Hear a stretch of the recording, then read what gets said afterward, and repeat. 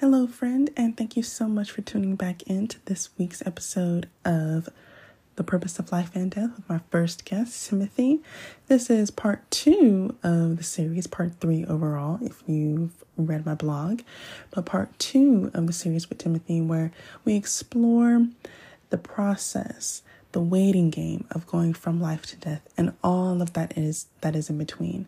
So make sure you tune in all the way, listen all the way through to the end of this episode, and next week will be the final part, and we'll reach the verdict of all that we've learned, all that we're going through, and allowing you to see just how we are taking it one day at a time. All right. So I hope you enjoy, and make sure you share and subscribe and tell anybody that you feel like could use the reminder of they are not alone in this process, and it's okay to feel these different things all at once. All right. So enjoy.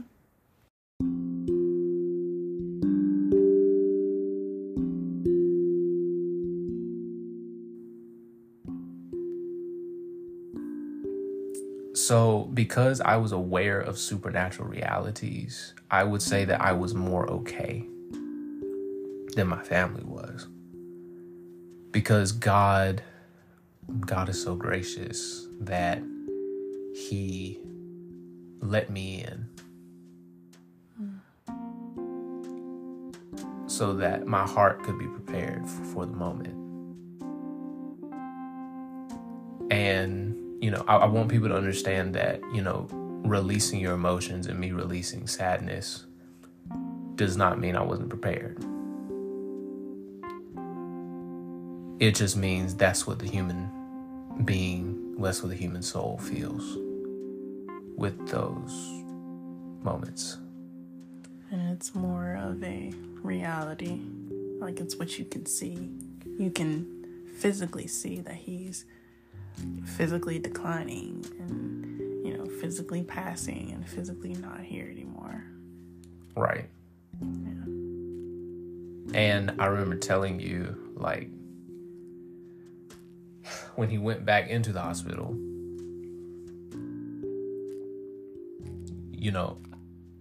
I was not confused. I was more so like trying to figure out what God was doing, because it was almost like we were in the middle of a roller coaster of he gets better, he gets worse, he gets better, he gets worse, he gets better, he gets worse. And there was a point where he just started to go down, down, down, and there was no up. And then that moment was very interesting to me, because God had told me that he's going to live. Now, and let me clarify there, because we'll hear God say something and we don't give God time to interpret what we heard. We just hear it and then we take it for what it is, and we cultivate this this scenario in our heads that's our own. But it's not necessarily God's interpretation of what he said. So there were moments where I had to literally be still and sit and be patient with the interpretation, because what God said was not matching up with what was happening. So when he started going down, down, down, and he got to the point where he couldn't breathe on his own and they had to put him in the ICU, I was like, God, you said he was going to live, but he's doing this, so I need you to clarify what's going on. And the two things God told me was this. He said, I didn't tell you that he was going to die when, at the time that they're saying that he's going to die. So if I told you he's not going to die, he's not going to die. And then number 2, he said, once he does live, I didn't tell you how long he would live. I love that you said that, because I want to interject this. Mm-hmm. There may be some moments that something traumatic is happening with us, or with just anybody in general. And in any situation, it is absolutely possible for us to pray for understanding, and God give us understanding of it. So with you praying for understanding with what was happening with Dad, and him giving it to you does not equal him giving you all understanding concerning what was happening with your dad. Because just like you said, if I say he's going to live, he's going to live, but that doesn't mean I'm going to tell you how long he's going to live. So with every amount of understanding that God gives us, there's always some understanding that he won't give us on the other side. Absolutely. So I did want to say that, because there were moments that you and I sat in the room, and one day we believed we knew what was happening in the spiritual realm, and then a couple of days would go by, Dad would go up and down with health rising and health declining, and we would be in this room and we would say, okay, I don't know what is happening. Sometimes it's a waiting game for the best, sometimes it's a waiting game for the worst, and sometimes it's just a waiting game, and it can go both ways. Yeah, and let me say too that, like, in the waiting game, that's where, whoa, Jesus, in the waiting game, that's where peace is cultivated. Yes. Because what we don't understand is, I think a lot of people don't get that waiting is not doing nothing. Yes, speak on it. Waiting is not doing anything. And like, I remember when my dad was first in the hospital from the back surgery, and God had told me not to go to the hospital pretty much the entire time he was there, except for one time. And you know, there are a few of my family members that had a problem with that, and they didn't think I was putting forth a lot of effort. And what I had to tell them was, and Dad understood what was going on, but what I had to tell them was, my responsibility is to be still and pray. Because while everyone else is frantic trying to figure out his physical needs, I'm in a spiritual warfare at home. And that actually takes more energy than what y'all are doing. But I'm actually, there's an effectiveness that I'm trying to do, and I'm trying to handle the situation by God's wisdom, not my own. I'm telling you, it really reminds me of, because I keep going back to this, it really reminds me of the story of David pleading and fasting on behalf of his child, because people wanted him to eat, people wanted him to move around. I'm pretty sure he had a lot of his people trying to console him and trying to make him feel better, but he was like, it's done. Well, I'm talking about like before the son passed. And he was like, this is my responsibility. If I can just do this, everything else would be fine. And I mean, what David was doing was essentially like, he was wasting his time too. He was, because God already told him what was going to happen. Right. But I definitely understand his heart. Yes. But I want to say there is a space where if God tells you to pray, you pray. Yes. And I can say the time that God told me to go out to the hospital during his first surgery, it was in the middle of a thunderstorm where they were basically telling people not to be on the road. And God told me to go. And when I got there, it was literally just me and Dad. And I told him, and, he started telling me about the dreams and all these different things. And, I prayed for him. And, we actually had a legitimate discussion about the spiritual reality that was going on. And, I want to say, like, the storm didn't even touch me. Nothing.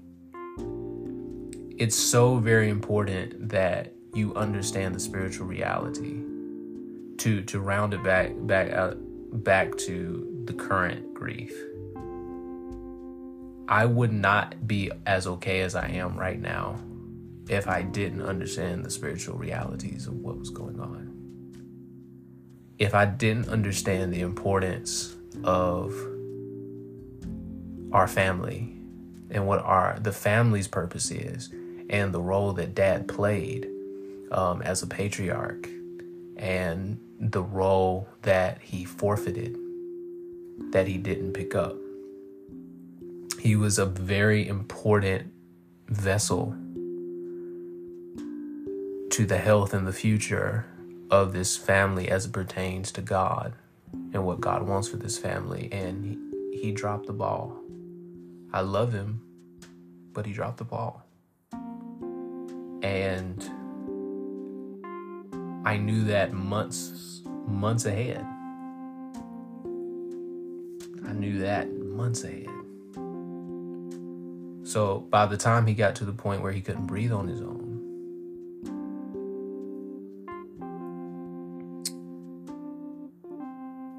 a lot of my emotional releasing and everything was really due to the fact that I didn't understand what God was doing. And there was releasing because, it's my dad.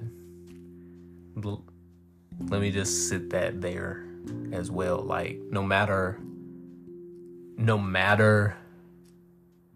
how good your parents were or are or bad they were, there's a place in you, especially when you have forgiven them and you realize that they got it wrong because they didn't understand who God was for them, and you forgive them for that stuff, it's going to hurt. Because that's your parent at the end of the day. And one of my mentors had to teach me this. He told me, he actually told us, Tom and Jared, he told us it's very serious. It's a very serious thing to honor your parents. And God takes it very seriously. And there are essentially severe consequences to not doing so. And people hear that, and children hear that, and, people that didn't have good parents or didn't have good examples. And they're like, well, they did this and they did that. And, I don't agree with this and I don't agree with that. And my thing is, I don't either. I don't agree with a lot. I didn't agree with my dad on a lot of things. But the point is not to agree. The point is to honor. Because despite the agreement and the disagreement, I had to honor him, which essentially means respect him as a father and as a man. And I always held him to that regard. But there was still a spiritual agreement that I had with God where I had to take a stand and know things before my family knew them. Because I knew it was going to be very important to be a pillar and be a foundation for my family to lean on when everything happened. Because like I said, they didn't know. They didn't know what was coming. I did. So if God gives you something, you have the responsibility to live according to what he's shown you and be prepared when others will not be prepared, so that you can be someone that they have. But yes, I had my moments because it's my dad. So, and really that next phase, what happened was, it was like 2 nights before. No, it was a week before he passed. And I was woken up at 4 a.m. by God, which happens occasionally. And I wasn't sleepy. I didn't feel super tired. But I was going to lay back down. And God literally yelled in my ear, "Get up, go outside and pray." And it was a yell, you need to get up. You need to go outside and you need to pray. So I got up, I went outside, I threw on my hoodie, went outside and I started to pray. And I actually asked God, okay, what direction am I praying in? And he told me again, pray life and pray that he's going to live. And that day, my dad's oxygen level had dropped down to 0 and his heartbeat had stopped 3 times. So he died literally on the table 3 times and he came back. And so there was an expectation that he was going to die that night. And God had me pray that he would live.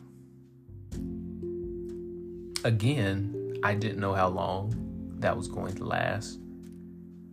But I knew there was a knowing in me. And I couldn't, it wasn't a prayer where I had to where I asked God for him to live. It was literally a declaration and a decree given to me. And I literally was standing outside the house saying, he will live and not die. Thomas Anthony Broadnax will live and not die. He will live. Death will not have a hold on him. And I started rebuking cancer. I started rebuking every bodily, infirmity that had kept him from living in his complete self. And the next day, what happened was he started progressing almost immediately. He started progressing. His bodily system started working well again. The cancer wasn't really doing that much. He started to be able to breathe again on his own, and all these things. So in that moment, 2 things I knew happened. One thing was that God was showing something to me about myself. And God used this situation to show me that commitment to him is also, when I commit to him, there's also a privilege I receive as a son to be able to speak things and they happen. Because as a son, you start to become one with the Father. So your thoughts become his thoughts. Your words become his words. And so, because I knew that's what God wanted. So yeah, the second thing I knew was that he wanted Dad to live longer than anticipated. Just so that many of my family members could come see him one last time. And something that I realized about it is literally most of my family members were able to see him one more time and talk to him one more time.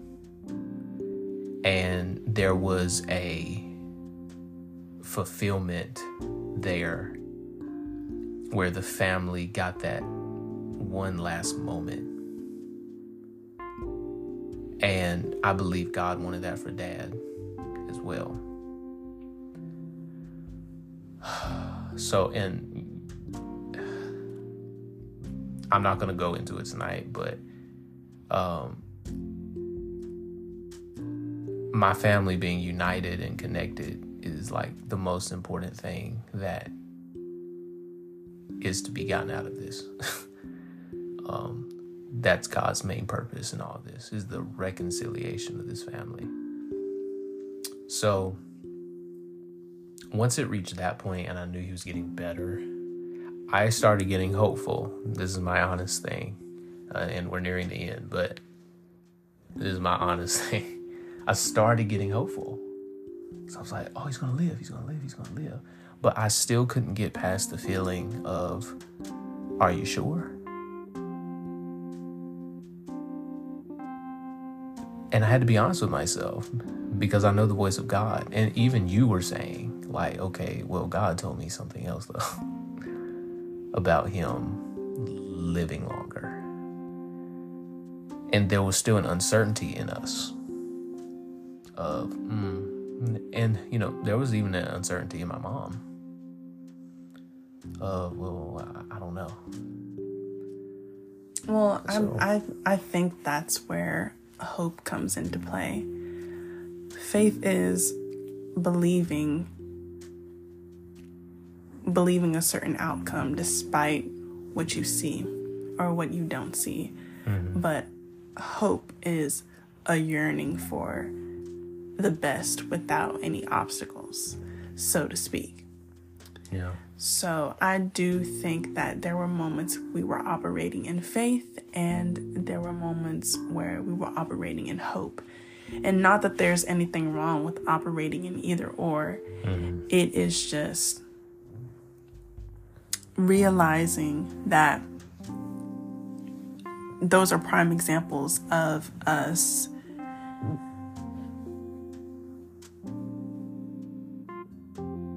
having a vision for what God wanted, mm-hmm.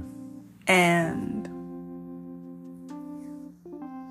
in the moments where we didn't have a vision for what God wanted, even down to the day, if there's something that he wanted specifically in the day and we weren't picking up on it, our hope came in to say that while we're hoping for the best, we still trust God's goodness and how he has his hand all over this, whether we know the extent of that or not. All right. And it was a really interesting time to be able to operate in those modes, if you ask me, because you know how it feels to hope for the best. To hope for the best, but to know the worst. And there were also moments that was happening too, just like some of the moments you described. Well, and what it became was like, am I really, in hoping for the best, God, what is best? What is the best that I'm hoping for? And I had to think, okay, what is best for him? Your dad? Yeah. Mm-hmm. What's best for my dad? What's best for me? What's best for my mom? What's best for my family, my siblings? What's best? Because you have to think about that. You have to think about, okay, the best is God's best. And God's best doesn't always look good to our human eye. And so in the situation, there was never really a worst for me. It was always, Father, whatever you want is what's best for us. And like you said, that last leg where he started getting better and then, it went into him passing. It was a big, he's living and God caused him to live. That prayer worked. That declaration worked. But there was also a cultivation of, we don't know what's next. So we put next in your hands. And whatever is next, we trust you with that as the best thing for us all. And, at the memorial service and everything, I had my moments of, I saw the pictures and I thought of the happy moments and the happy times and all these things. And that caused me to cry. I cried. There are things I've learned about my dad that make me cry. Because I didn't know some things. I didn't know how he felt about certain things that my mom knew.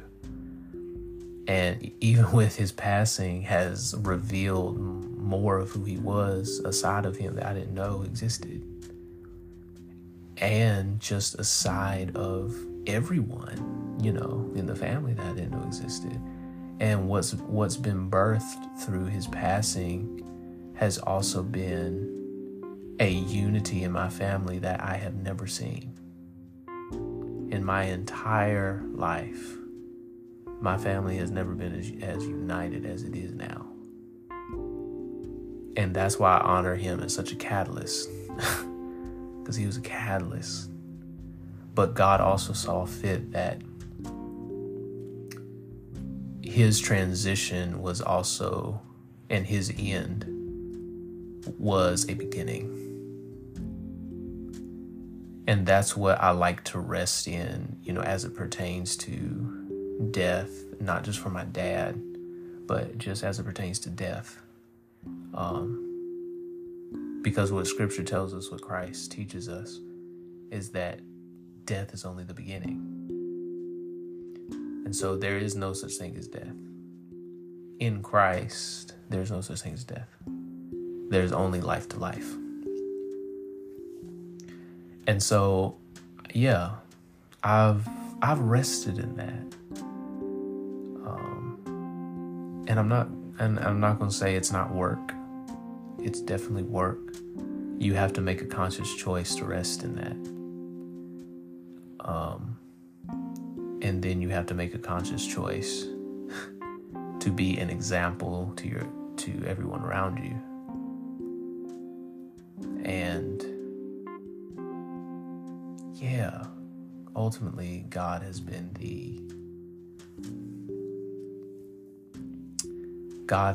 the grounding thing.